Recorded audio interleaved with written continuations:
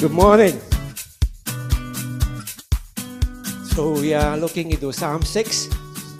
The early church classified Psalm 6 as a penitential psalm. That means it is a psalm about repentance from sin. In fact, for churches that follow the traditional church calendar, Psalm 6 is one of the 7 penitential psalms read on Ash Wednesday. Ash Wednesday is the first day of the Lent period, that is the 40 days leading to the death and resurrection of Christ. So it is considered penitential.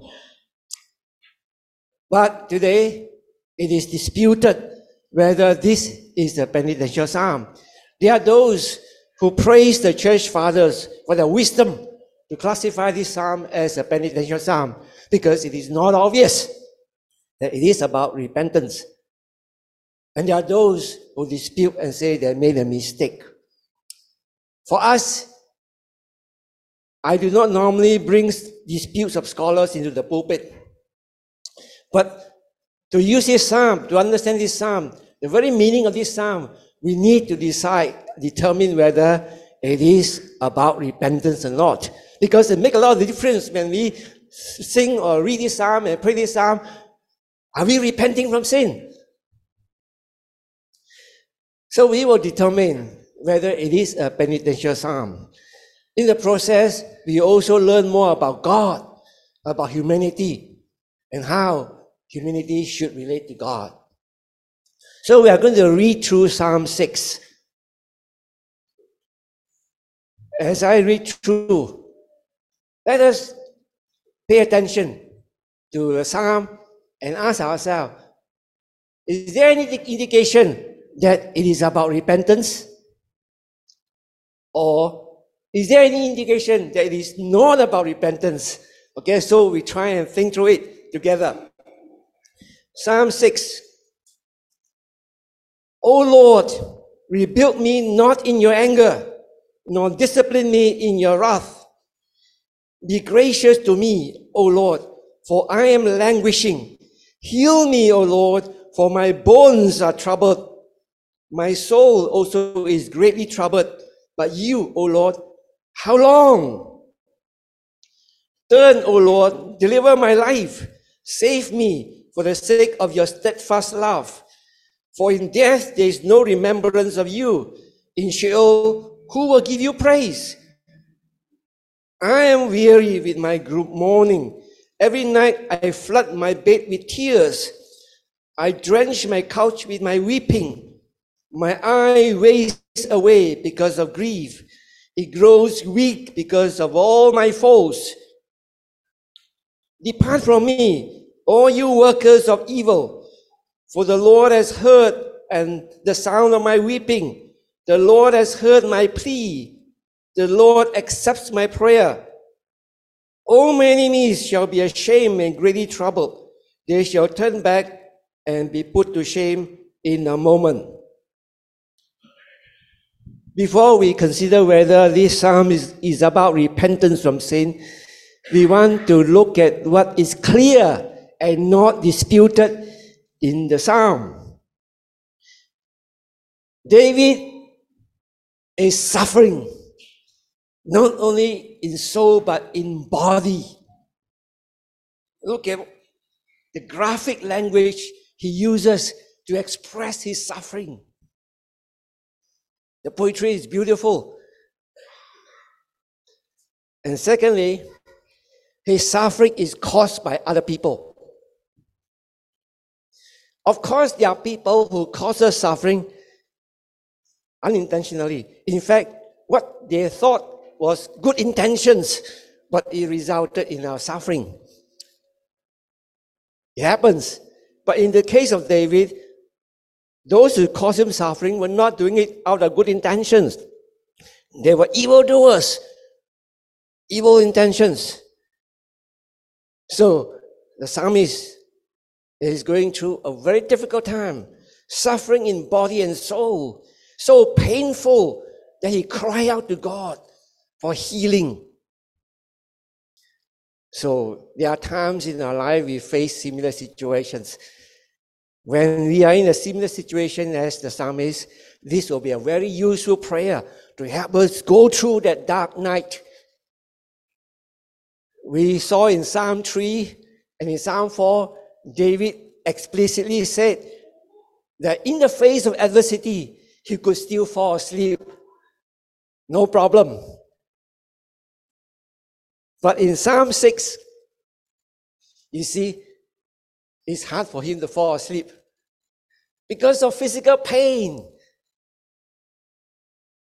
I had a taste of that recently, how physical pain can make you difficult to sleep. But in this psalm, where David talked about difficulty falling asleep, we don't know whether he eventually fell asleep or not. If he did, he cried himself to sleep. But in this psalm, he reveals why, in the face of adversity, he could still fall asleep unless he faced physical pain. And this is an important lesson for us. How to be able to sleep soundly in the face of difficulties, in the face of adversity.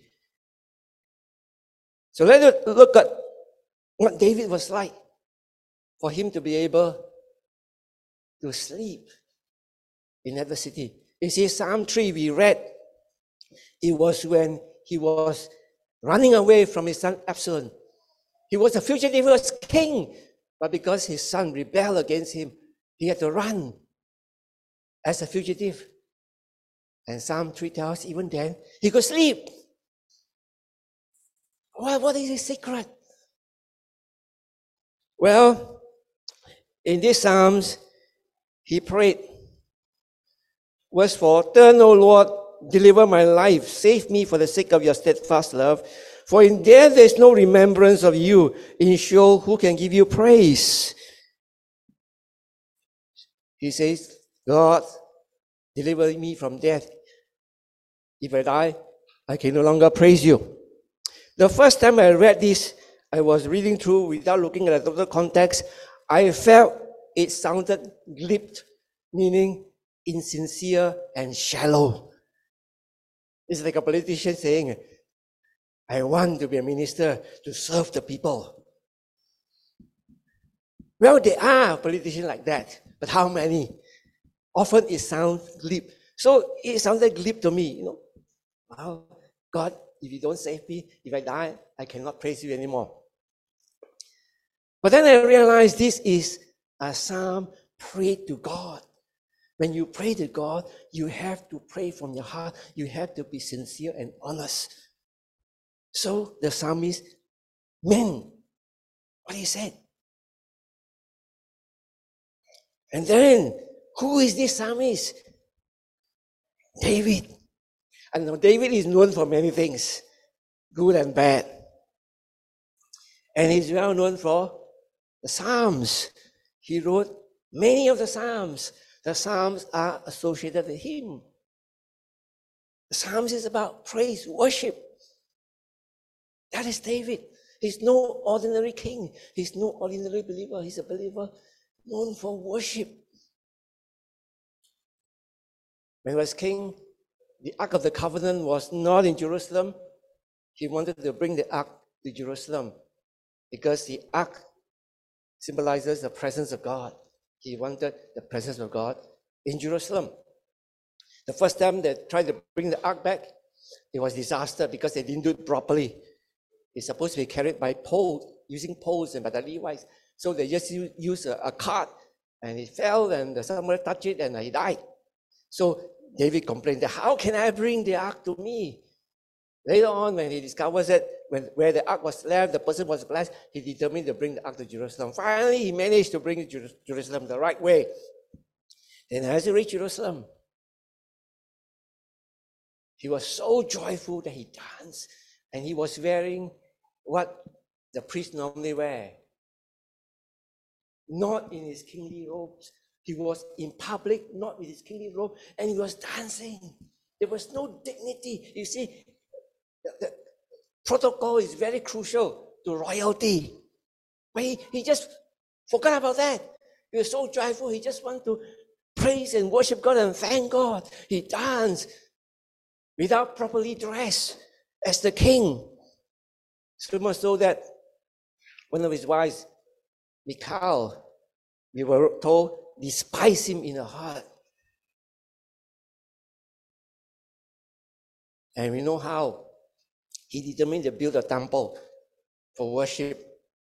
And God said, you cannot build because your hands are full of blood. You are ritually unclean to do that. And God said, your son Solomon will build. And he made everything, raised the funds, made all the arrangements, even set up the singers and so on for worship. You see, David lived to worship God. Worshipping God was more important than anything else, not even being king. Being king is part of his worship of God. That is the person who prayed this prayer. When he say, if you don't heal me, if I die, I can no longer worship you, it was sincere. It was from the heart. You see, adversity threatens what we value most in this life. Don't you think so? Whether directly or indirectly, when there's adversities, when we are troubled, it's because it threatens things that we value the most, whatever that may be in this world. And what did David value the most? Worship. Not even being king. That's why when he was running from Absalom, his kingship is threatened. But he could still worship. We read in Psalm 3, 4, 5, he was worshiping. He could sleep. Of course, until a time where he was suffering physically. In the same way, adversity will threaten what we value most in this world, in this life. If we are like David,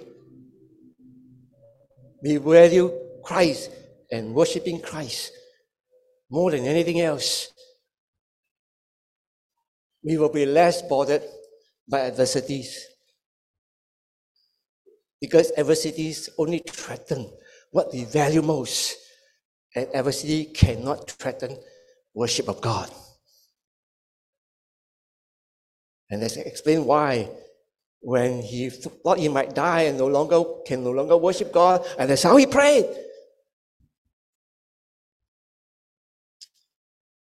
So it's directly applicable to us.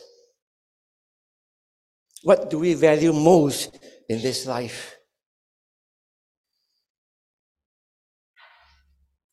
And that will tell us whether adversities will really trouble us to the point of difficulty sleeping. That is David's prayer. That is in the Old Testament. That was before Christ's death and resurrection. He talked about in Sheol, nobody remembers you and can praise you.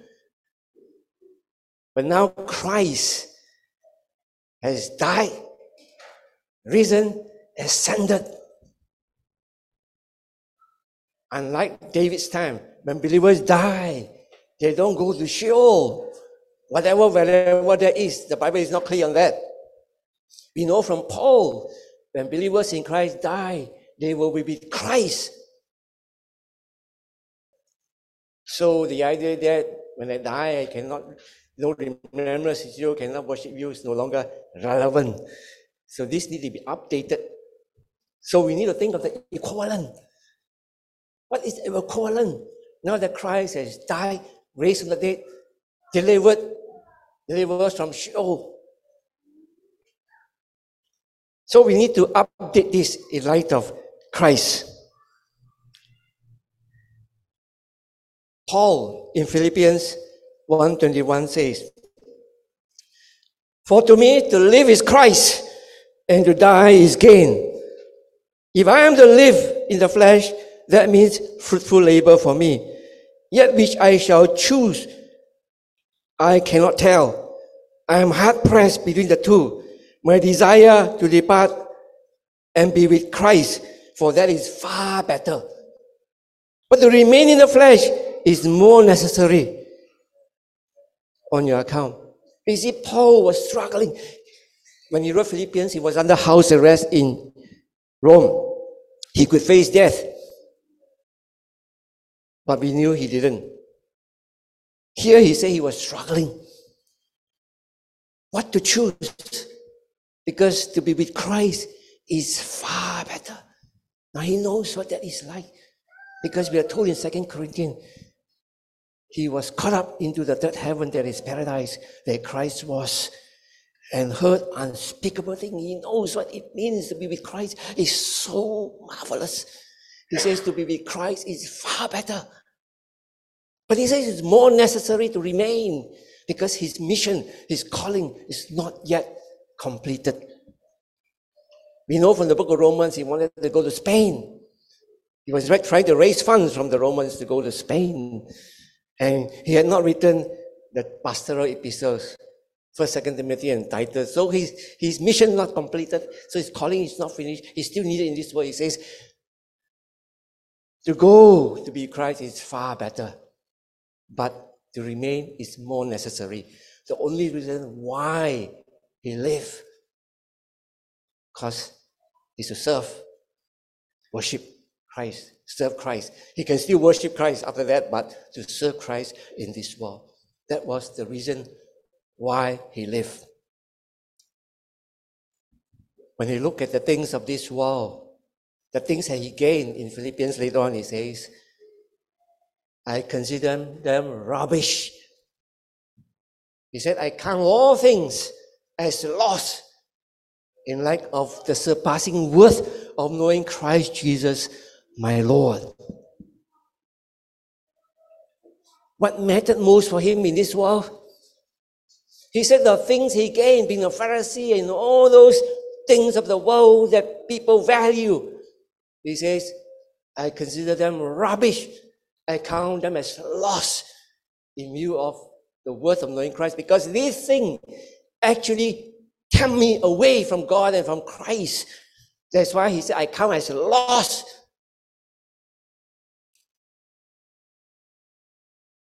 And in the case of Paul, unlike David, he says to die is gain. To die is gain. He will not say, if you do not heal me, if I die, I can no longer worship you.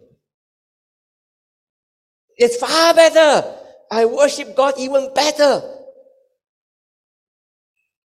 So that is the updated version for us as Christians. So we may be thinking, well, Paul is an apostle, he's super spiritual. Is it for ordinary Christian? Oh, what is the basis for him to say those things? In Galatians 2:20, he said, I have been crucified with Christ. It is no longer I who live, but Christ who lives in me. And the life I now live in the flesh, I live by faith in the Son of God, who loved me and gave himself for me. If we are truly a believer in Christ, repented our sin and believe in Christ, we have also been crucified with Christ. We have died with Christ and raised with Christ. The life we now live is the life of Christ in us. So what Paul says, to me, to live is Christ, to die is gain, is for all Christians.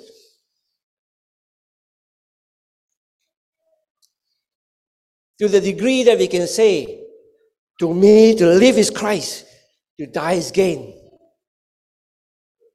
To the same degree, adversity in this world will not bother us.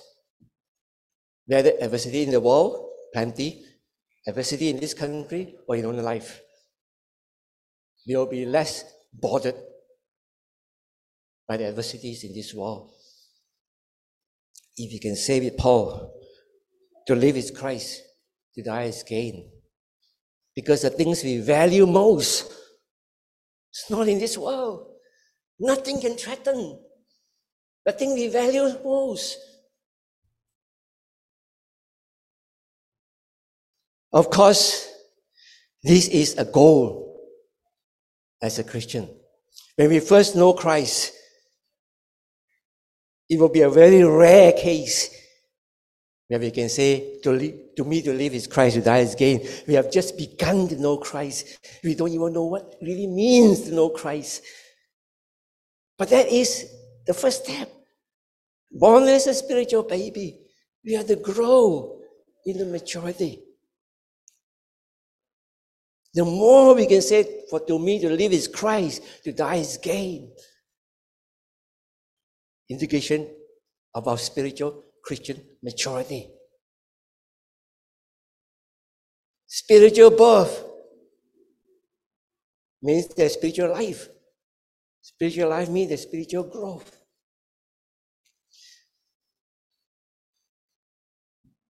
It's true that the more we can say, to me to live is Christ, to die is gain, the less we will be troubled by the adversities in this world.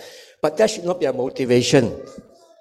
Just consider them incentive to grow. The motivation to grow is because of what Christ has done for us, who has made us into who we are and what we are. We have to recognize that this privilege that Paul talked about was bought with a heavy price. God himself had to come, born a baby, helpless baby, die on the cross as a criminal. It's not cheap, it's free.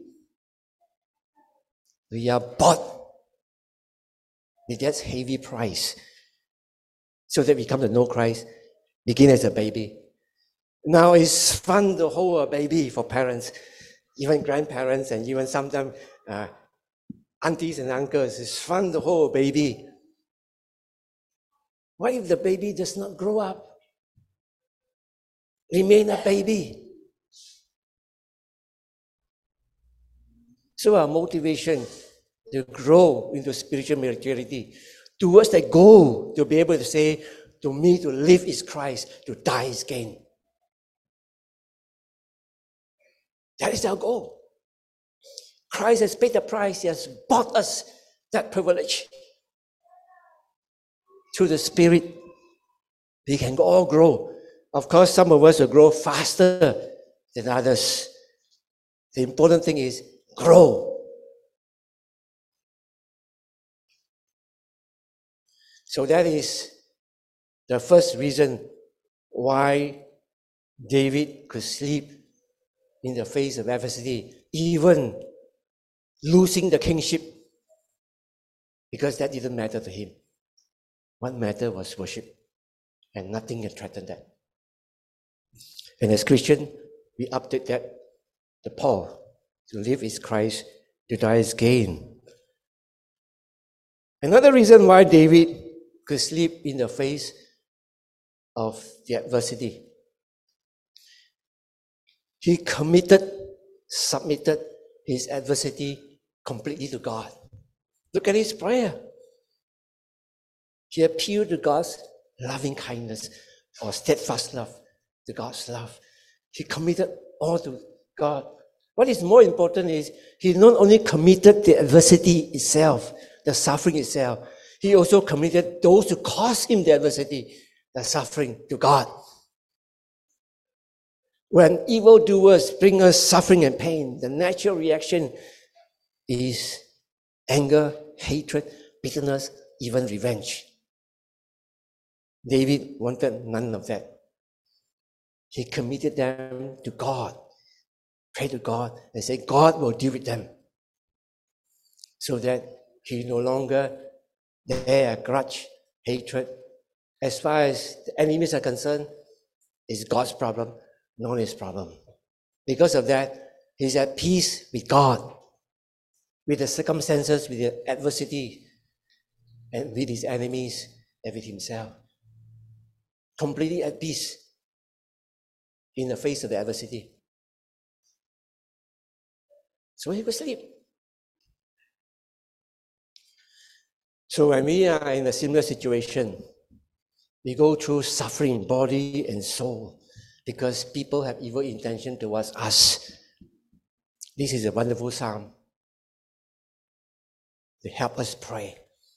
pray through the difficulty. But before we do that, is this a penitential psalm? Does it involve repentance from sin? Well, the best way to look at it is to ask, what is the cause of the suffering? Now, we already know the suffering is caused by bad people. If it is penitential, that means it's not only caused by bad people, but it is also a consequence of David's own sin. So is there any indication that it is not a psalm of repentance? Well, the best indication, if it is not a psalm of repentance, is that there is no confession of sin in this psalm. He's suffering and ask God to heal. And he knows his suffering is because of his sin, he will confess his sin. That was what happened in Psalm 51. In Psalm 51, we read in the superscription that it was when Nathan the prophet came to confront him after he committed adultery with Bathsheba. And he confessed. You read Psalm 51, you can see his confession and his repentance. And repentance is clear because he said, create in me a new heart. I no longer want the heart that intend towards sin. I don't want to sin anymore. And he said, Lord, restore to me the joy of my salvation. So that is a clear-cut confession of sin because he was suffering. Psalm 32 tells us that. Psalm 32 he was singing concerning the forgiveness he had received from God. And he tells us in Psalm 32, before he confessed, his bones dried up. He was suffering, it was painful. So if he is seeking God because of sin to heal him, he would confess his sin, but there's no confession of sin in Psalm 6. And also, it is caused by evil people, so we don't only think of it as the suffering himself as sin. Other indication that it is about sin. Well, I can think of at least two. Look at the first verse. O Lord, rebuke me not in your anger, nor discipline me in your wrath. The Hebrew word for discipline can mean two things. Very clear from the book of Proverbs. This Hebrew word occurs in Proverbs very often because Proverbs is a book meant to help parents discipline their children. It can mean punishment because of sin. So when a child sins, the appropriate discipline, punishment. Or it can mean instruction in the book of Proverbs to prevent sin. The book of Proverbs is full of warnings to young people. If you fear God and keep his commandment, this is the outcome. If you don't, this is the outcome. So this is a form of discipline to train young people, to drill to them that there's consequence to wrongdoing. Bad consequence to doing wrong, good consequence to doing right.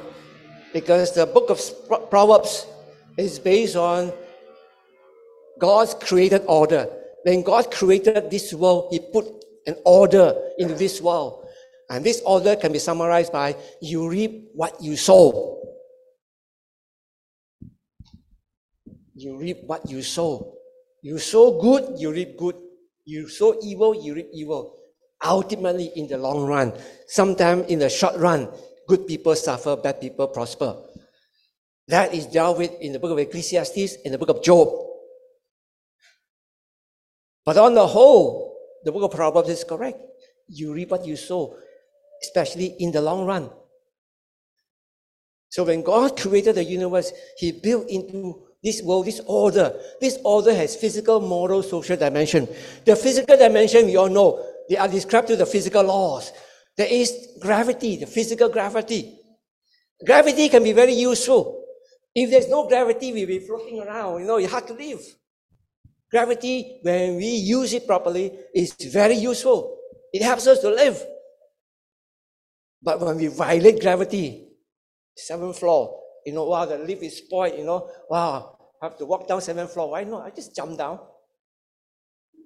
You suffer the consequence when we violate God's order. In this case, the physical dimension is order, gravity, we suffer the consequence. Sooner or later, jump down is very soon. You violate in other ways, maybe it's later. But God has also put in place the moral and social dimension of this order. When we violate God's moral law, the 10 Commandments, sooner or later, we pay the price. You reap what you sow. That is the assumption behind Book of Proverbs. And that is the basis for training up children. Discipline. When they do wrong, discipline, punish, so that they associate pain with wrongdoing. Today, a lot of young people have forgotten that, even older folks, that there are consequences to our actions. There are people in court and then they're sentenced, they say, oh, I have a pregnant mother, I have an old mother. Why didn't you think of that earlier?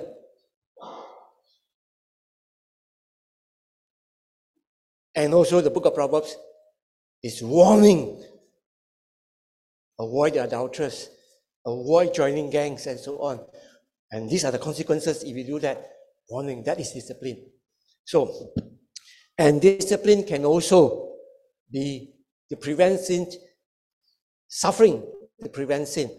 And the clearest example in the Bible is the Apostle Paul. I mentioned just now that because he was caught up into heaven, third heaven, the paradise, and heard unspeakable things, he received marvelous, surpassing revelations. And he tells us because of that revelation that he received, it was given to him a thorn in the flesh. Very painful. Because when he had that privilege, we have seen those revelations that nobody else has seen. Caught up in the paradise with Christ. He might exalt himself. So he was given a thorn in the flesh to discipline him, to prevent sin, so that he will not exalt himself. So discipline can be because of sin, can be to prevent sin. Or, in the case of Job, for some other purpose. So there are many reasons why we suffer. But in this psalm, we are focusing on suffering caused by evil people. Now, we really need to answer this question. Yes, it's caused by the sin of other people, but is it also a consequence of David's own sin? Another indication that it may have something to do with sin is because when he was crying out against people, evil people who sin against him, he did not swear innocence, unlike Psalm 7. By the providence of God, we heard Psalm 7 first. We saw in Psalm 7, it's a different occasion than Psalm 3. Psalm 3 is he was running away Absalom. In Psalm 7, Psalm 4, 5, 6, there's no mention of the situation. Psalm 7 is a change. It's because of Cush, a Benjamite. So it's a different situation. And it's clear from Psalm 7 that he was suffering again caused by evil people, not because of sin. He swore innocence. Like Elder Ronnie mentioned that, like the book of Job, like Job, he swore innocence. Ronnie even counted the number of times he said, if I have done this, if I have done that. So if his suffering is because of his sin, not because of sin, we will expect him to swear innocence, but he didn't. So how do we solve this problem? Well, we need to look at a scenario. where the entire psalm fits nicely. And we don't have to imagine out of thin air a scenario, because we are already given a clue. Psalm 3 tells us he was running from Absalom. 4, 5 dimension situation, 6 dimension, 7 is a change of situation. So it makes a lot of sense to begin to assume that Psalm 6 is also respect to him running away from his son Absalom. Why did he have to run away from Absalom? Well, we go all the way back to 2 Samuel 12. Remember?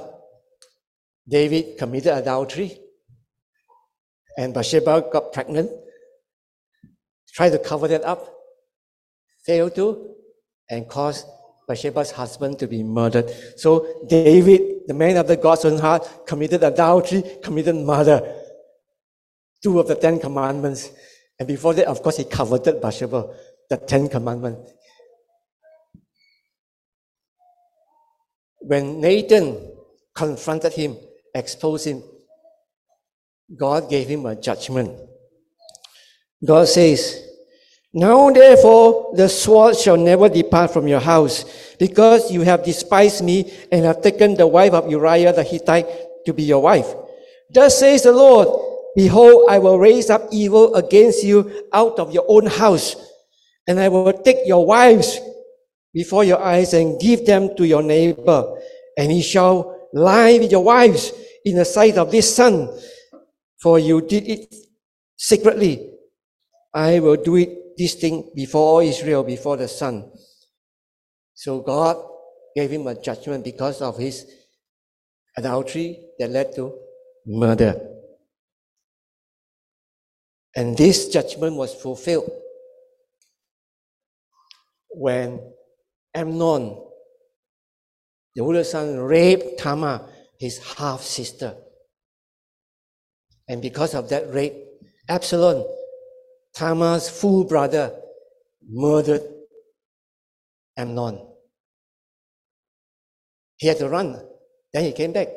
And because David was slow to forgive Absalom, Absalom rebelled and managed to gain support from the people. And because of that, David had to run. And that was the situation of Psalm 3. Let's consider this is the same situation in Psalm 6 and see whether the situation fit this psalm perfectly. Now note, when God convicted David through the prophet Nathan, he passed his judgment. He said, this will happen. And when David left, he left behind 10 concubines. And we read later, when Absalom returned to Jerusalem, under the advice of Ahithophel, he went in and took these 10 concubines and did it on the rooftop under the tent, so under the sun, in the sight of all Israel. So there's a direct connection between his adultery and his running away.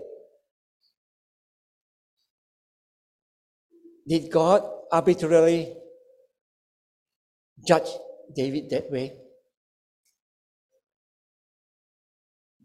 We have to go back to Proverbs. You reap what you sow.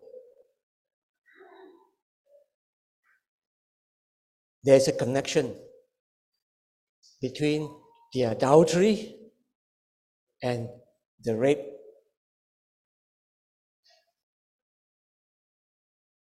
And this is it. You reap what you sow. David violated God's command in multiplying wives. Deuteronomy 17:7 made it very clear. The king of Israel must not multiply wives. David had multiple wives. For a man like him, he had so many wives and concubines. He's so used to taking one woman and another woman. Now we have to recognize he was a very God-fearing man. He would obey God's commandments. When Saul was after him, there was 2 occasions he could have killed Saul. against the wishes of the men who risked their lives for him. He refused to touch Saul because he's God's anointed. He feared God. He would not do anything wrong. He's a very God-fearing man. Why would such a God-fearing man, the psalmist, fail so easily just because he saw Bathsheba bathing? A God-fearing man will not fall so easily. Why did David fall so easily? Because he had many wives. He had taken so many wives. Taking another woman is just no big deal. If a God-fearing man had always one wife, it takes a very, very, very big step for him to step outside. After all, Bathsheba didn't come to him naked. Why did he fall? You reap what you sow. He violated God's commandment. He took many wives. Because of that, he is morally compromised in that part of his life. So when he saw Bathsheba bathing, that desirable woman, he had no moral defense, especially since he's king. As king, he simply sent his men, take her. So it was kind of occupation hazard for kings. To be fair, he didn't start off that way. He married Michal, Saul's daughter, one wife. But then he had to run for his life. He left Michal behind, and Saul gave Michal to another man. When he was running in the wilderness, he needed economic support, and he needed to build political ties in view that he was already anointed king. So he did what most people would do. Most politicians would do in those days, build political ties, and the means to build political ties is to marry the women of the different tribes. And he married Abigail for economic support. So he did what was sensible, what is politically, economically expedient for him at that time. But it ended up with him losing his moral grounding. As such a God-fearing man, he lost moral grounding in that area, and he fell in that area. And what's the connection with the rape? If he had only one wife, all his children were the same mother. So it will be very unlikely that one brother will rape the sister. The rape happened because he had many wives. So you see the connection. His adultery, the rape, the murder, the running away from Absalom are both rooted in him having multiple wives. You reap what you sow. The order God has created will work itself out. So he had confessed his sin. When Nathan confronted him and God passed a judgment, he confessed his sin, Psalm 51. So he had already confessed that sin. But the consequence of that sin lived on because of the moral order. It's just like a man who committed murder and put to jail on death row, and then he comes to know Christ. And because now he knows Christ, he's forgiven, he's going to heaven, doesn't mean that he doesn't have to face a sentence. That is a consequence of his crime. So God's forgiveness usually does not overrule the outworking of the moral order, the order that God has created. Of course, it did not happen that way, but God is in control of the order. He can tweak the order to work it out the way he intended. So his suffering in Psalm 6 is connected to his sin. That's why he could say, do not rebuke me in your wrath, discipline me in your anger. But there's no need to confess because he has confessed already in Psalm 51. So there's no confession of sin. But yet, it is God's discipline because of his sin. So it is still about sin. So it is not penitential in the sense that it is about him repenting and confessing sin. But it is penitential in the sense that it is about a sin that he had repented and confessed. is still about sin. So it's still relevant for him to say, do not rebuke me in your anger, discipline me in your wrath. So it is penitential in a sense. It is about sin. So God's commandments are given to help us navigate the moral order and be blessed. When we violate the God's moral order, violate God's commandments, do not live according to God's will, we will suffer in one way or another. So this brings us back to Psalm 1. The very first psalm that set the tone. Do not walk according to the counsel of the wicked. That means do not think like those who disobey God. Influenced by them and think like them. David was thinking like them. Political, economic experience, multiple wives, even though that violate God's commandments. What is expedient now may come back to haunt us. And do not stand in the way of sinners. Do not act like sinners. Do not see the seat of scoffers. Do not act like those who oppose God. Actually, this psalm parallels Romans 1 and 2. Surrender your life as a living sacrifice to God. Do not be conformed to this world. How? Do not of the counsel of the wicked. Stand in the way of sinners. But be transformed by the renewal of your mind. How? Meditating on His word. Someone has set us the pattern towards spiritual growth. Christ has bought us, giving us that privilege to be able to say, for to me to live is Christ, to die is gain. And Psalm 1, confirmed by Romans 12, 1 and 2, has given us the pattern to grow spiritually. So we need a Christian community where Christ is honored, His word is preached and taught. The kind of fellowship to grow in Christ. More and more we can say, to me to live is Christ, to die is gain. Let us pray. Our Father God, we thank you so much for your word. We thank you that in Christ we have this tremendous hope, this tremendous privilege that we can experience right now as we celebrate Christmas, remember His birth, and meditate on why He came. May this message sink deeply in your hearts. For in His name we pray. Amen.